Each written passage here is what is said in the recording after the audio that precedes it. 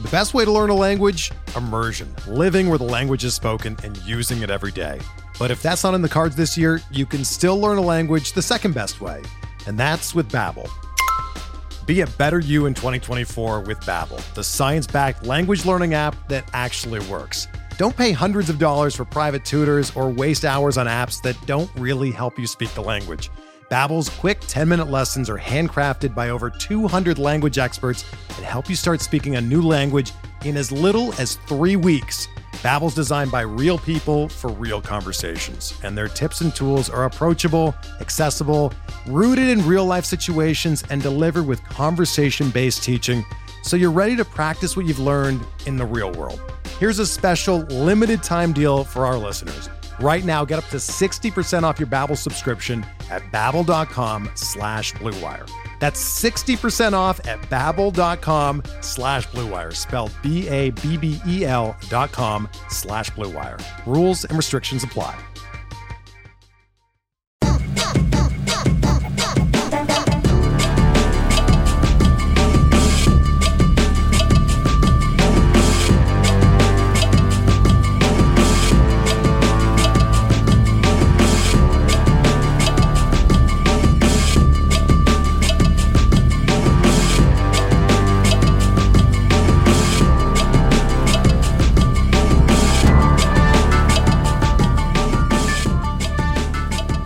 Welcome to the RotoWire Prospect Podcast, sponsored by WynnBET. I'm Clay Link here with RotoWire.com's lead prospect analyst, James Anderson. Good to be back with you, James. Hope Vegas was fun, and congrats to you and all my Wisconsin brethren on the Milwaukee Bucks title. I'm a little surprised you are with us today. You're able to do the show, although I've never known you to whiff on your duties.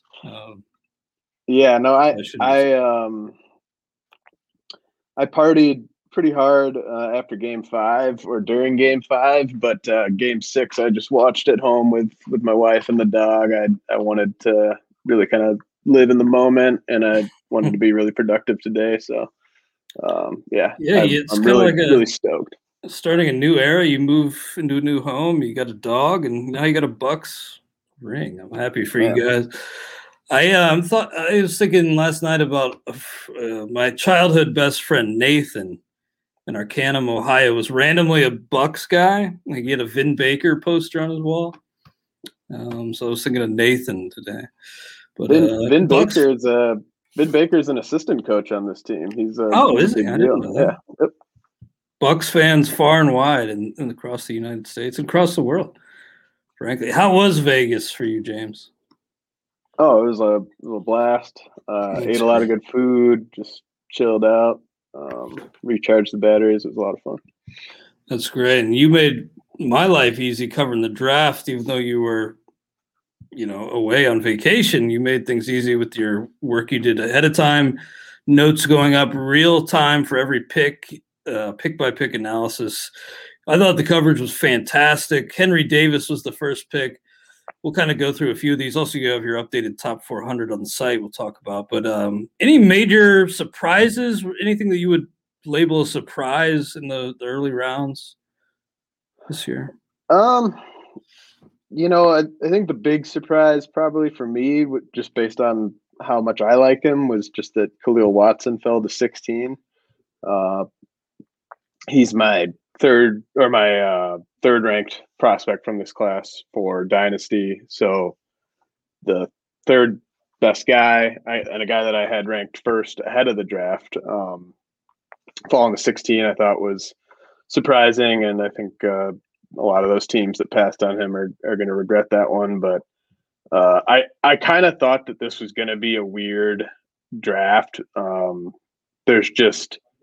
It's such a bad class that beauty was really going to be in the eye of the beholder, and these teams are going to, they were going to be looking to cut deals, especially with the top guys, and there just really wasn't going to be much of a consensus. It wasn't going to be chalky, just because everyone sort of had the same top 7 or 8 guys on their real life rankings. If you looked at like Baseball America or MLB Pipeline or anything like that, it was usually like the same 7 or 8 guys. But then I think there was a lot of room for disagreement, stark disagreement outside of that. So, yeah, it was not chalky at all. But and then we had two of the better prep hitters from the entire class not sign or kind of pull out or basically tell teams they weren't going to sign.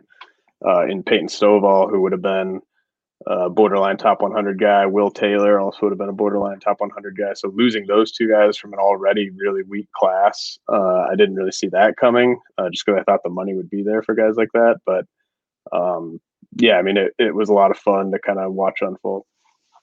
I was hoping Khalil Watson would fall one more pick to the Reds at 17. There must be some signability questions with Watson. I'd heard some rumors about that. He hasn't actually signed yet, has he? No, but I think he signs. I kind of honestly, I think it was more. You had a lot of these. I think a lot of the teams that passed on him basically had deals with other players already in place and just weren't gonna zig away from that plan just because he fell into their lap, which I think was a mistake. But I also just think like him being 5'9", there's still a big time bias against shorter players, regardless of position. So I think he's going to sign. Like I think the Marlins are way too sharp to take him. If there was a chance he wasn't going to sign, I think it was just maybe a combination of factors. And like Jordan Lawler, I think was more of a signability risk than Watson. And I think that's one to watch. I assume he's going to sign, but I think it was more just like 3 or 4 teams really screwed up by passing on him, and 3 or 4 teams were just like, look, we want this college guy, we're going to get him under slot, that's going to allow us to get this other guy that we want later, and just that combination of factors just led to him falling. I know there was some general surprise at Frank Mazzucato going at 7 to Kansas City. I was surprised that Detroit passed on Marcelo Mayer when he was still there and took Jackson Jobe. It seemed like they'd kind of zeroed in on Jobe. They liked him a lot. But that just seems like kind of a microcosm of the problems there with Detroit. Like, I don't know, maybe they should have pivoted. Maybe they had something worked out with Jobe already. But when Mayer was still there at 3, I think you should take that position player. Yeah, I mean, I agree with you. I think you're right. I think they did have something worked out with Jobe. I mean, if you obviously for Dynasty, we're going to be much lower on Jobe. But I mean, Jobe was the most talented pitcher in the entire class. He's a prep righty, so there's a lot of risk there. I could see why any team would fall in love with him and want to bring him in on a underslot deal. But yeah, I mean, of course, I think you take a guy like Mayer there. I mean, it's just much safer. But I wasn't surprised. I mean, there was so much smoke about the Tigers being connected to Jobe before the draft that one kind of seemed locked in already. So Mayer is your top-ranked prospect on the updated top 400 from this draft class. You can easily see the up-down arrows along with the plus icons to let you know where a guy is slotting in, and he slots in at 36. Second behind him in this class is Henry Davis, the number 1 pick. How do you think Pittsburgh did following up Henry Davis at 1? I think they just absolutely crushed it. I mean, that was a really nice plan that they had in place to take. I mean, you get the best college hitter in the entire draft at 1, and you get him for almost $2 million under slot that allows you to get 3 of the most talented high school players in the class with your next 3 picks. And that just worked out perfectly. Like Henry Davis, there was a case for him to be the number 1 player in this class anyways, especially for real life. And to get him on such an underslot deal at 1 and allowing yourself to get, like Lonnie White and Anthony Solometo are first-round caliber talents, and they get both those guys in addition to Davis. I just think it was just a perfect plan. They executed it very well. And this, like I was updating all the team top 20s, finished doing that this morning. man, dude, the Pirates system is just absolutely stacked right now. They are building a monster on the farm there. They've got 24 guys inside my top 400. They've got another like 15 to 20 guys who I think you could argue should be in the top 400. So the Pirates are really building something that could be, incredibly special like 5 years from now. Hey, good for them and that fan base. They need something. Maybe they'll follow a path similar to like the Astros a few years ago, where they were just so bad, but then maybe they'll build a contender, sustainable contender for years to come. The Reds had 3 picks on day one. I was pretty underwhelmed. I try not to be a pessimist, but the Reds are just trying to put me in an early grave here, James. The way they've come out of the break, I thought the first day of their draft was a little underwhelming. I know one of the guys was kind of described as like Nick Madrigal light. Maybe that was Matt McLain. I guess Jay Allen could be something. I liked McLain. I have him ranked 8th from this draft for fantasy. I like McLain more than I like Colton Cowser or Sal Frelick, who the Orioles took Cowser at 5. My Brewers took Frelick at 15. I would have taken McLain over both those guys. The Madrigal comp, it's kind of lazy, really.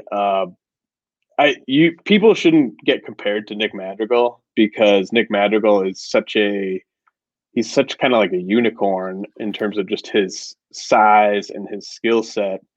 Like his strengths are just almost impossible to duplicate. Like there just aren't guys that make contact at that type of clip. And then his lack of power with that hit tool, it's such a rare combination. Whereas I think McLain is more kind of, sort of your standard, like could be a leadoff hitter, could be a number 2 hitter. I think there's a bit more pop in there than I think he gets credit for. Like I think he is a pretty good bet, especially in that ballpark, to be a 15+ homer guy, which you obviously wouldn't say about Madrigal. And he's got more speed than Madrigal. Like I think he's got a higher stolen base upside than Madrigal does. So, and he's not going to have that type of 80 grade hit tool that the Madrigal has. So, I think McLain is, in a normal draft class, I wouldn't be very excited about him, but in this draft class, just given how weak the college crop of hitters were, getting an up the middle guy like that, who's going to do a little bit of everything, I thought that was a really solid pick by the Reds. Well, that's good to hear. That wasn't the only lazy comp that night. But I do have to say, Jim Callis and Jonathan Mayo were actually kind of fighting the comps, and it was kind of like a thing on the broadcast. It was kind of funny. Well, yeah. I mean, those guys who aren't the draft experts, I'm sure, like Reynolds or they love Hamsinger or whoever, like they're just obsessed with comps, right? Mm-hmm. And like all the like hardcore scouting guys hate pushback. So exactly. I mean, like that would have been probably pretty funny to watch. It's kind of funny to see that because, like, they have to kind of put up with it every draft, but it was kind of funny seeing Callis kind of push back on it. Kumar Rocker, John Leiter, you kind of alluded to this before the draft, but they slot in back to back. Really kind of a toss-up for you, it seems like, between these two arms. Leiter going ahead of Rocker falling to the Mets at I think 10, was it, overall? Yep. And, you still like Rocker a little bit more, but for you, it's very neck and neck with these two. Yeah, and I'm sure that they won't stay that close in the rankings in the coming year. I mean, one of them will separate themselves, but I think Rocker, that was a really nice landing spot for him in New York. And I think he's just got a higher ceiling than Leiter. I think Leiter is about as safe as you get as a college starter in terms of just being like a number 3 starter in the majors. The best fastball in this class, not necessarily from a velocity standpoint, but from a movement and command standpoint. But I don't know if there's much more there in terms of like there being a second true plus pitch with Leiter. Whereas with Rocker, when he's going well, the fastball and the slider are double plus pitches, and it's just a matter of developing that third pitch. And if the Mets can do that, then I think he could be a frontline guy. So, Rocker's riskier. Both guys are plenty risky just by being pitching prospects, but I think I would take Rocker over Leiter just slightly because of the upside. Did the Mets already say that Rocker's not going to pitch anywhere this year? Just going to. I think I maybe saw that. I mean that was, you should never expect especially a guy who goes deep into the College World Series like that. That's probably smart of the Mets. I mean, oh yeah, take it easy on the kid. Yeah. Yeah, you shut that guy down. You just let him rest. Get him back up throwing. Maybe follow the instructions or something like that. But I think Leiter. I actually have Rocker one spot ahead of Leiter. But I think I put a 2022 ETA on Leiter and a 2023 ETA on Rocker. And that kind of gives you Leiter is going to be very quick to the majors if he stays healthy. There's not a ton for him to get better at. He's really, there's no projection remaining basically with him. Whereas Rocker, you might have to wait a little longer, but it could be really special. Nice. Well, before we move on, let's throw to a quick word from our sponsors. We're driven by the search for better. But when it comes to hiring, the best way to search for a candidate isn't to search at all. Don't search, match with Indeed. Indeed is your matching and hiring platform with over 350 million global monthly visitors, according to Indeed data, and a matching engine that helps you find quality candidates fast. Ditch the busy work. Use Indeed for scheduling, screening, and messaging so you can connect with candidates faster. Leveraging over 140 million qualifications and preferences every day, Indeed's matching engine is constantly learning from your preferences, so the more you use Indeed, the better it gets. Join more than 3.5 million businesses worldwide that use Indeed to hire great talent fast. And listeners of this show will get a $75 sponsored job credit to get your jobs more visibility at Indeed.com/Blue Wire. Just go to Indeed.com/Blue Wire right now and support our show by saying that you heard about Indeed on this podcast. That's Indeed.com/Blue Wire. Terms and conditions apply. Need to hire? You need Indeed. Whether you're a world-class athlete or a podcaster like me, we all understand the importance of mental and physical well-being and proper recovery for top-notch performance. That's why I'm excited that Unified Healing is sponsoring this podcast. Unified Healing is a new and super innovative global network of wellness centers powered by Energy Enhancement System, or EE System. If you haven't heard of the EE System, you'll want to listen up. This technology promotes wellness, deep relaxation, purification, and rejuvenation. At hundreds of locations across the globe, access to a center is easy and affordable. Interested in experiencing the EE System technology for yourself? Go to unifiedhealing.com/Blue Wire to learn more and find a center near you. That's UNIFYDhealing.com/Blue Wire. No material or testimonials on the Unified Healing website are intended to be viewed as medical advice or a substitute for professional medical advice, diagnosis, or treatment. Always seek the advice of your physician or other qualified healthcare provider with any questions you may have regarding a medical condition or treatment and before undertaking a new healthcare regimen, including EE System. And now we are back on the RotoWire Prospect Podcast, sponsored by WynnBET. I'm Clay Link here with RotoWire.com's lead prospect analyst, James Anderson. We're looking at his updated top 400 prospect list, which includes this year's draftees. RotoWire.com/pod for a 10-day trial. And James, I hadn't heard of this kid, 10 days ago, outside of maybe what you had told us. But and it was just watching him for a couple minutes. But I thought Colson Montgomery came off really well in his post-draft interview. He just seemed like he had the cool factor, like 70 grade cool. Hell yeah. I think he's a nice pick by the White Sox. Yeah, I slotted him in 11th in this class, and he went 22nd. So I don't think he should have fallen that far. I think he's got just a beautiful swing that's really already built for power. I think he's going to be a plus power guy. And the White Sox had a good draft. Usually I don't like what the White Sox do. Like taking Jared Kelly last year, I was not a fan of at all. But they also got Wes Koff at pick 57, who's a power hitting third baseman, a prep guy that I'm pretty into. So I think the White Sox did a really nice job. Montgomery, I believe, is just outside the top 100, but he's probably going to play. He's probably going to play in some rookie level games this summer, and if he hits, I mean, the rankings here for first year player drafts. I know some people have probably already done their first year player draft. Some people draft like right after the draft. But I think these rankings are really going to be fluid, especially when we see some of these prep guys get out there and just sort of see just how much they can hit. Very nice, man. Well, not a prospect, but I did just see this note coming across the wire recently about Alex Kirilloff. Do you see that? No. I believe he's graduated already, but he's going to be having wrist surgery. So that's a big bummer for season-ending wrist surgery for Kirilloff. That sucks. But yeah, I don't see him on your list, so he must have graduated. Will Bednar, brother of David Bednar, right? And Will going to San Francisco. I know you've liked what San Francisco has been building. Do you think Will Bednar's another nice piece on top of everything else for the Giants? Yeah, absolutely. I think that's a perfect fit, player and team.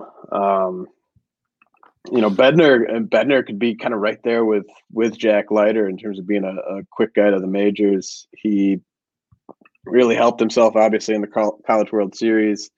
Was the most outstanding player, I believe, and he's got a really nice fastball slider combo, and the Giants are really up there. I mean, it's kind of the Giants, Cleveland.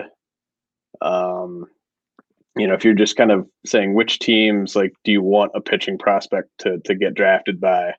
I think it's probably Cleveland and the Giants. You could say like a team like the Dodgers, they obviously know what they're doing. Maybe the Brewers, but like the Dodgers are just always going to be really crowded. That there's some kind of like extra relief risk there if you just can't crack that top five.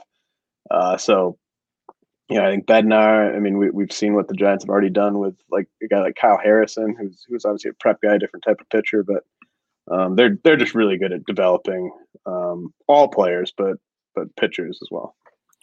Well, before we move on to the risers and fallers non-2021 draftees edition, anything else you want to mention on the draft class where these guys are slotting in? I mean, I think only 8 guys cracked my top 100, and I just, be careful out there. It's not a good draft class. So, I think in a lot of first year player drafts, it's usually a combination of you can take those first year player guys, or you can just take the best prospect who wasn't kept, who was taken in a previous draft or signed internationally or whatever. Like, I could see myself using, like, if I have 5 first year player draft picks, I might only use 1 or 2 of them on guys from this draft class. Like, I might be just going after prospects that just got thrown back or didn't get added before a roster's locked or anything like that. So it's not a good year to have a high pick in a first year player draft. Hopefully maybe that storyline can kind of change this summer if some of these guys go out and really surprise us. But one of the worst classes for fantasy that I've seen since I've been doing this. So that's a bummer, but there's still a few guys, and diamonds in the rough will emerge in time. But It's just, it takes at least 2 years before we can even start to evaluate the class. But a 2020 draftee, Tyler Soderstrom's a double green arrow up guy for you on the latest prospect update, James. He's up to 16th overall, so he'd be the number 2 catching prospect behind Adley Rutschman.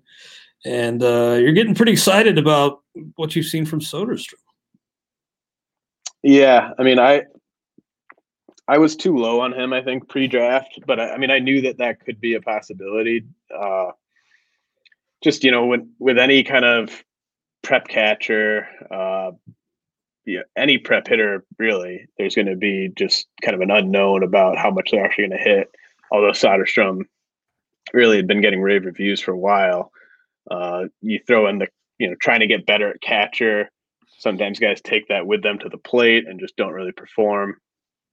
But Soderstrom, I think he's hitting enough right now at low A that I just don't see him debuting as a catcher. Like, I think he's going to move to, left field, right field, first base, third base, one of the corners, and they're just going to get his bat into the majors as soon as they can, because he could be just a really, really special hitter. And he's got one of the sweetest swings in all the minors. It's just beautiful, beautiful to watch him hit.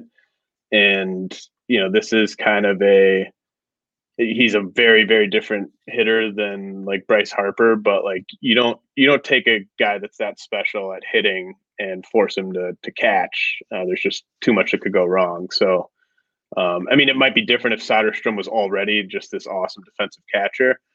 Like Buster Posey. Buster Posey was never going to get moved off catcher because he was just too good there. But, Soderstrom's a below average catcher right now. He's already playing a little bit of first base.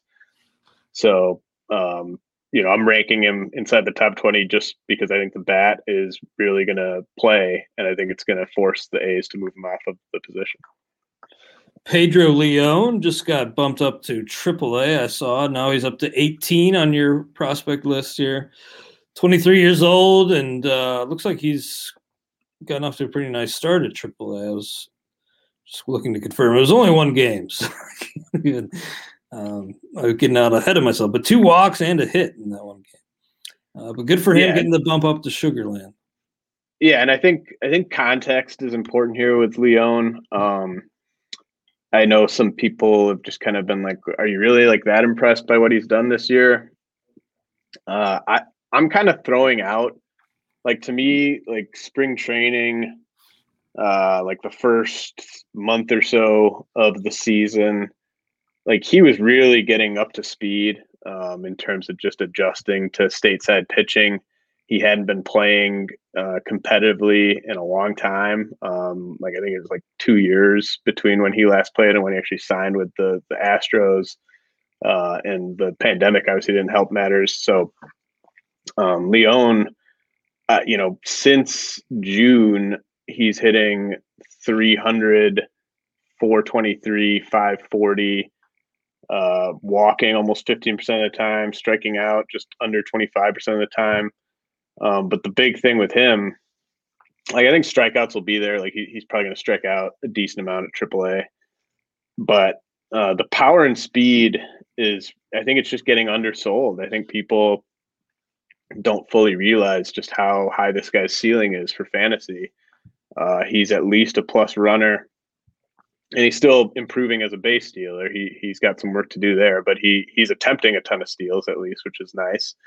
And he's got a ton of power to the pull side, which, if you think about in Houston, the Crawford boxes, like, he's just gonna wear those out. And he could be a 30-30 guy. Like, he could be just really, really awesome for fantasy.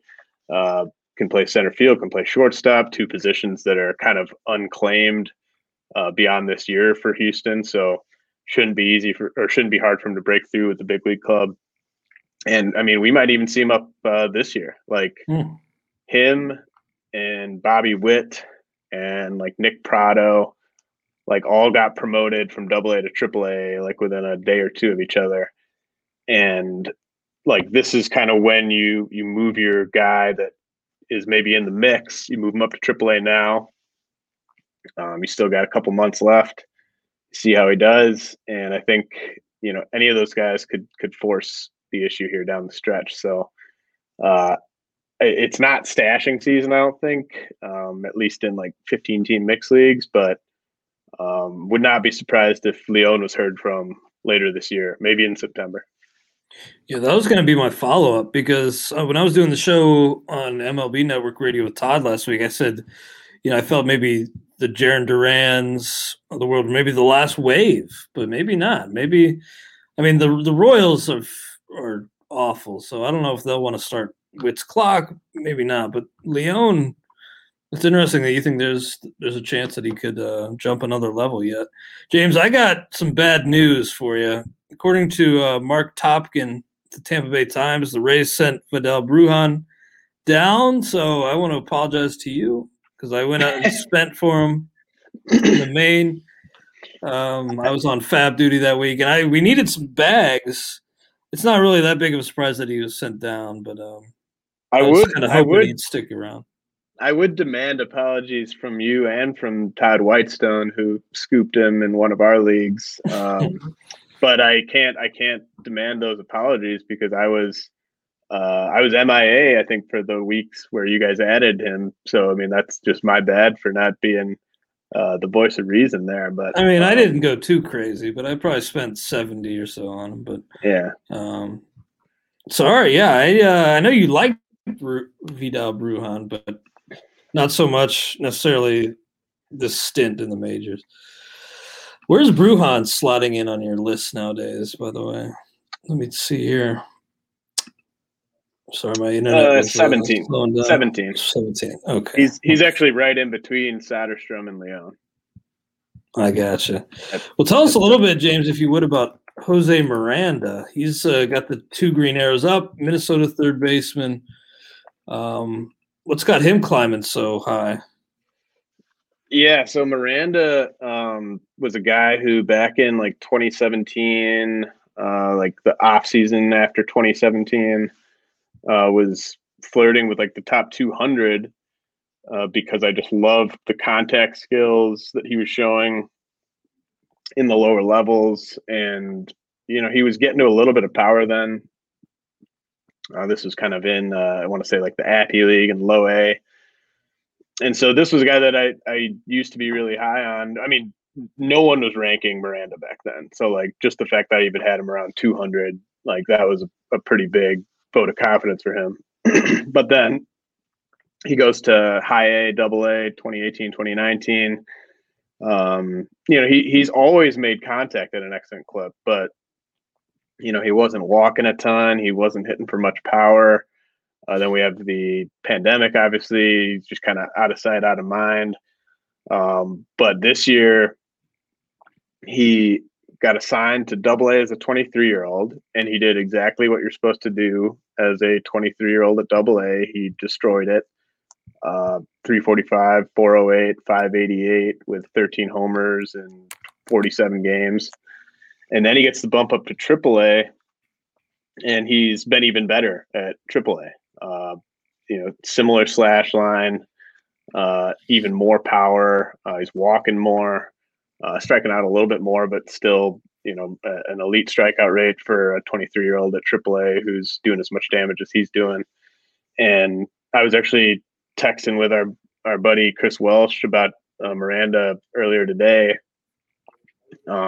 Like these guys that go to AA and then to AAA and destroy both levels at age appropriate, being age appropriate for AA, AAA, those guys that do that in the span of like 2 to 3 months, that's usually a pretty big sign that something's happening here. And I kind of compared it a little bit to like Trent Grisham in 2019. Very different types of players. Miranda's not going to be a threat with, with Seals at all, but going to AA, dominating in your first taste of AA, and then going right up to AAA and not skipping a beat when you're 23, that's big. And usually there's some growing pains there. But Miranda's just been raking. If the Twins were to find a taker for Josh Donaldson or something like that, I think we could see him this year. But at the very least, Miranda is going to be a big part of the Twins in 2022. Very nice. Now, Mason Wynn in the Cardinals organization, you may look at the numbers, James, and I say you, but I mean me. Look at it, kind of underwhelming, 777 OPS, but kid's 19 at a full season affiliate at low A and running quite a bit, 16 bags. I can see why you're bumping him up, even though the numbers may not jump out off the page at a glance. Yeah, I mean, and the context is big here too, because you'll recall, like, prior to last year's draft, I said like Mason Wynn would be, one of my 5 or 10 favorite players in the entire draft if I knew that he was going to be developed as a shortstop, because he was a two-way guy, and some teams liked him even better as a pitcher. But the Cardinals have sent him out as a shortstop, and the strikeout rates is better than I would have thought. A lot of guys his age and with his experience would have opened in rookie ball. The Cardinals sent him to low A, and he could have been worse than he's been to this point and would have stayed in like the top 150. But he's been 16% better in league average. He's walking a ton. There's a lot more power in there than he's shown so far. Like, I mean, this is a guy with big time power speed potential. The power is going to probably show up last, but just the fact that he's showing this type of approach at low A and that they're not messing around with the two-way stuff just has me really excited about what's in store for Wynn. Tanner Houck's inside your top 100 and making waves at the big league level right now. Did you add any Tanner Houck in your fantasy leagues in recent weeks? I did. He was a priority ad for me this past Sunday. I scooped him up in TGFBI, I believe. He's got the Yankees tomorrow. Looks like. Yeah, I'm not starting him this week. It's a spec.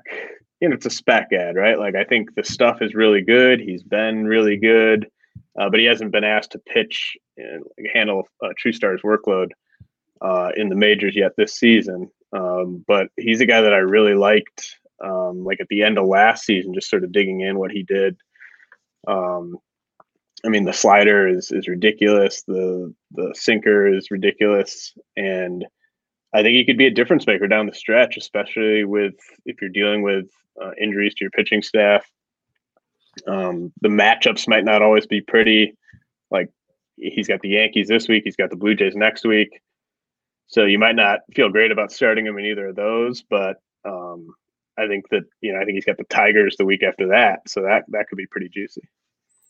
What about Jake Burger? This is a guy who did he hurt his Achilles in like a home accident or something? Well, he hurt his Achilles multiple times. Like, he had to have multiple Achilles surgeries. That sucks, but it's such a good story that we're even talking about him. Like,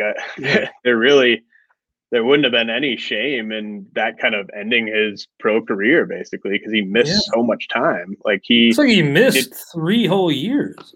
Yeah, he did. According to his stat log. Yeah, that's he only played 51 games in 2017, and then didn't play at all until this year. I mean, I'm sure he was playing in some games somewhere, but not like games that were tracked. And he shows up at AAA. Was awesome there. Hitting for power, hitting for average. He's in the majors right now. I mean, the strikeouts are worth watching, and he is 25. But I mean, the context, he's a really young 25 from a developmental standpoint, right? Mm-hmm. Like, I mean, you can almost think of him as like a 22, 23-year-old just in terms of how many reps he's had.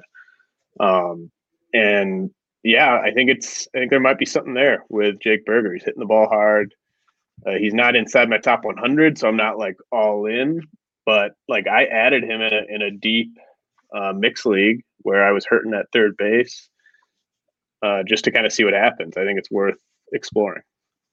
That is a tremendous story. Good for Jake Burger. That's unimaginable almost that he hadn't played a competitive game, an organized game of baseball in like 3 years before this year. Now he's tearing it up at the big league level. Only 12 games, but that is really impressive. And yeah, it looks like the second tear of the Achilles was the one at home.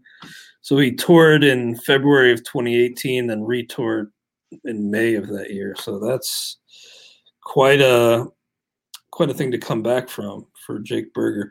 Now, James, I want to talk a little bit about rookie level performances that have caught some attention. I've noticed one name, Arteaga's been kind of making the rounds here and there on Twitter, and I think our buddy Ian Kahn was talking about him. But before we get into specific players, is there something or some things you look for specifically at the rookie levels that kind of tip you off one way or another, or that you put more stock into down there? Yeah, I think it's just worth going over just kind of the basics there, just for people that are doing this at home. So we have the Florida and the Arizona Complex Leagues going on right now. We also have the Dominican Summer League going on right now. That's it. There's no more Pioneer League. There's no more Appy League or New York Penn League. So it's just those complex leagues, and then the next move up is to low A. And so I think it's important to talk about what's age appropriate for those rookie levels. Dominican Summer League, 17 years of age is the age appropriate for the DSL. So, and I know some people just poo-poo looking at DSL stats, regardless of how old the guy is.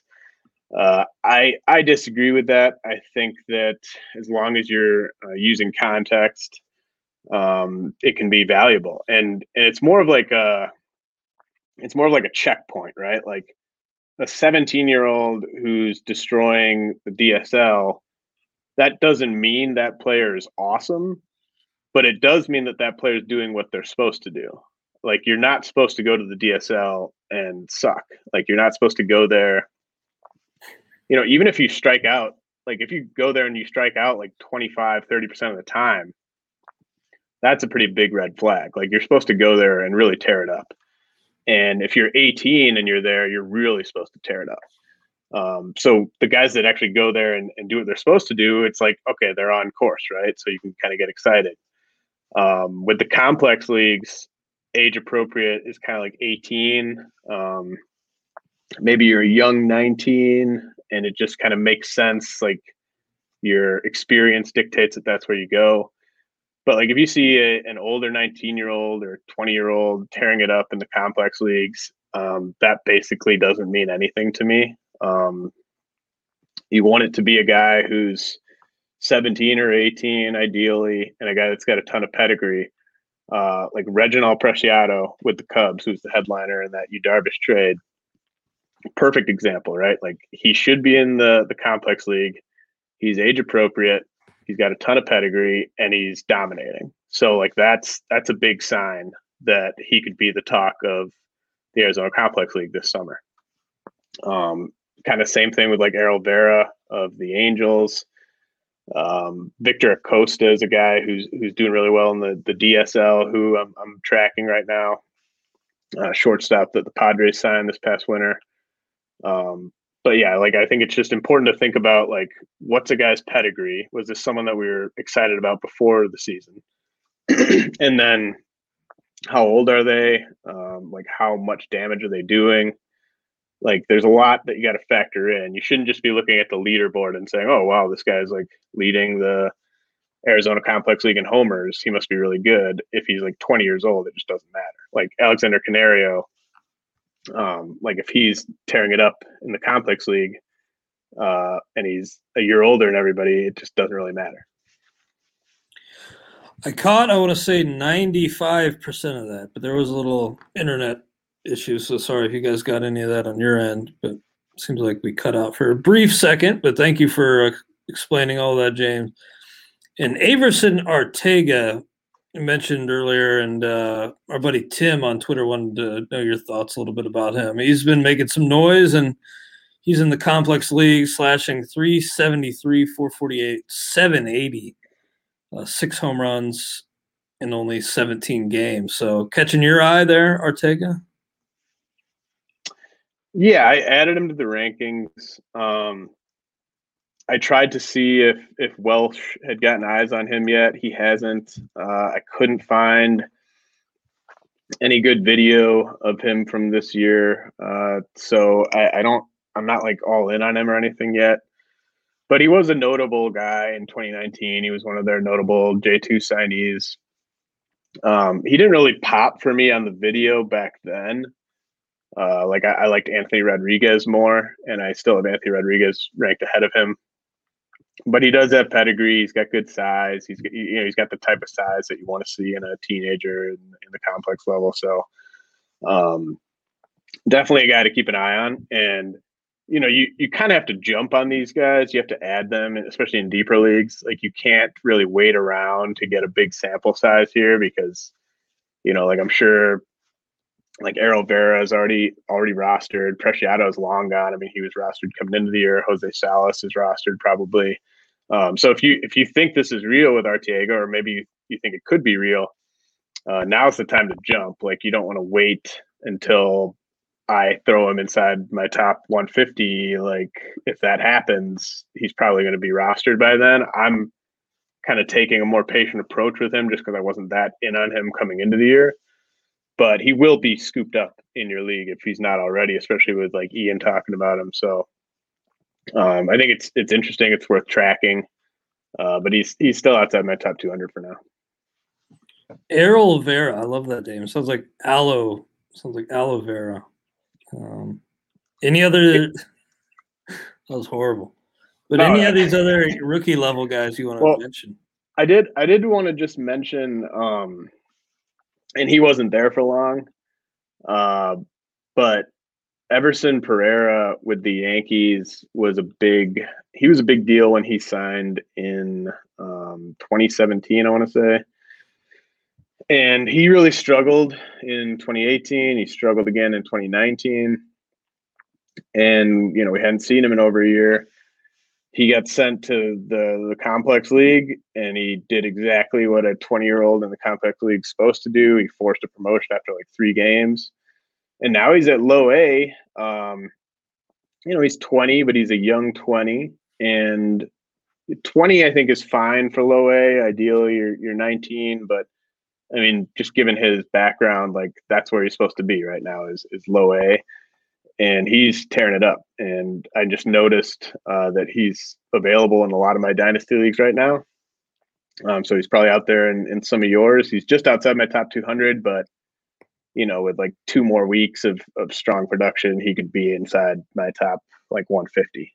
There's a ton of fluidity, and we said this before, but like, once you get outside the top 100, top 125 or so, it doesn't take much from a guy to move from like 200 to 120. Like, if a guy just goes nuts for a couple of weeks, that's really all it takes. And, you know, we have to be reacting quickly on guys like this. We don't have the time to sit around and wait for all the stuff to stabilize. And Pereira's got tools. He's got a pretty swing. He's not as speedy as he was when he signed. I think it's going to be more of kind of a 4-category thing. But the Yankees have really been churning out the pop-up guys this year. Kevin Alcantara is getting a lot of love, rightfully so. And Anthony Volpe, obviously. You know, they've had a lot of guys really kind of blow up on the position player side. Not a guy ranked on your list anymore, but a little bit of a blast from the past, although he's just finally kind of getting his run in the majors. But Jared Oliva, 6 for his last 14 after just singling today. So opportunity seems to be there, but not a guy you're particularly high on anymore, it seems. He's 20. He's almost 26. He'd been pretty bad. I mean, his season numbers are still not good. But I mean, he's got opportunity and he's got speed. So if you're looking for steals, definitely a name to keep in mind. Yeah, I think I still have him in the Maki League that Derek Van Riper runs. So I was actually thinking about either activating him or cutting him loose. But I'll probably activate him, see if he can give me a few bags over the rest of the way. Anybody else you want to mention here, James, on your updated top 400 or lower level guys that you want to mention? No, I mean, just go check out the article, check out the top 400. All the team top 20s are updated. They'll be getting a more sort of thorough sweep over the next like 3 or 4 weeks, but all the top 20s are updated. All the like OBP arrows are updated. All the ETAs are updated. All the year signed are updated. So you can sort it however you want using those filters on the top 400. So should be a lot there. I mean, you should definitely be using My RotoWire feature so that you can see who's available very quickly in all your leagues. But yeah, that's all set. And then over the next week or so, I'll be working on the updated dynasty rankings. I already know that those are incredibly out of date, and the top 400 prospect rankings are a labor of love. The dynasty rankings are a labor of necessity, I would say. Like I hate those as soon as they go live, and I hate them even more like a week later. And now that they're like over a month old, they look terrible. But those will be getting a facelift here in about a week before the trade deadline. Nice. We had a dynasty question in the chat about Trout. I'm wondering how far he should reach for Trout. Maybe 2 top 60 prospects, maybe 3. I would say, yeah, at least 2. Although he's going to be a really tough guy to evaluate for next year and beyond because the injuries are really adding up. I'm looking at that question right now. I still think you want at least like 1 top 20 prospect and then another top 41 probably. Oh yeah, man, you gotta get more than that. I mean, it's just, I know that he's older and you're not competing, but I would say either hold him. Like if you think that's the best you can do right now, I would just hold him until he's healthy. And like it's not like Trout's going to not be awesome when he's healthy. But I mean, I wouldn't trade Trout for Wander Franco straight up. I wouldn't trade Trout for Jared Kelenic straight up, even if you're rebuilding. Like Trout's just too good. And I wouldn't even necessarily be focused on just prospects. I'd be looking at young big leaguers. Like, can you get like Ozzie Albies and Cody Bellinger or something like that? Like I'd be shooting much higher than what he said. And if that's not out there, just wait till he's healthy. Like healthy Trout is going to get you a ton by someone that's trying to win your league. So do not sell him for just a couple prospects who could be good. You gotta really get more than that. Yeah, and I also agree with him that he mentions that we should have a Super Mega Baseball 3 Twitch stream with our buddies at Fangraphs. Maybe we'll sync up a sport and figure something like that out. Well, James, walk up tracks. Time to draft our latest. Do you want to go first this week? Yeah, man. This one, you might roll your eyes. This is technically a No Limit album, but it's a Snoop Dogg No Limit album. And the track is Bitch Please, Snoop Dogg featuring Exhibit and Nate Dogg. I think I remember that. And it's Dr. Dre on the beat. And I want the track to come in sort of at the end when Nate Dogg's just kind of crooning down the stretch of the track. I think that would be something that would really get me hyped in the box. Was that off No Limits Top Dog or The Game Is to Be Sold, Not to Be Told? No, those are two different albums. Oh, I know. The first No one, Limit Top Dog, and then right. Game Is to Be Sold. Yeah, separate. And I mean, Last Meal I think is a classic album, but I No Limit. I've never heard that. No Limit Top Dog is not a classic album, but I like that track a lot. I think I first heard that I bought those Source mixtapes you could buy. Yeah, I had a couple hip hop hits, I think. Yeah, it was like a Source something, and that was just one of the tracks in there. I was like, man, this is fire. And then I think I bought the album, and I was like, oh, the rest of this album sucks. So. Yeah, I don't remember Dre having many produced songs on those No Limit records of Snoop's. That's interesting. I just know that, in addition to Doggy Style, The Game Is to Be Sold, Not to Be Told, another one of the all-time classic covers. And a classic title, too. Yeah, that cover, though, and how the plastic rings on the CDs, I just love that. Well, I've been hinting for a while that I may mix in a non-hip-hop song. That's what I'm doing this week, James. I'm going down this road. A track from one of the great TV shows of all time. Better Call Saul. Chris Joss. I had to look this up on my phone to figure out exactly what it was called. Chris Joss, Tune Down.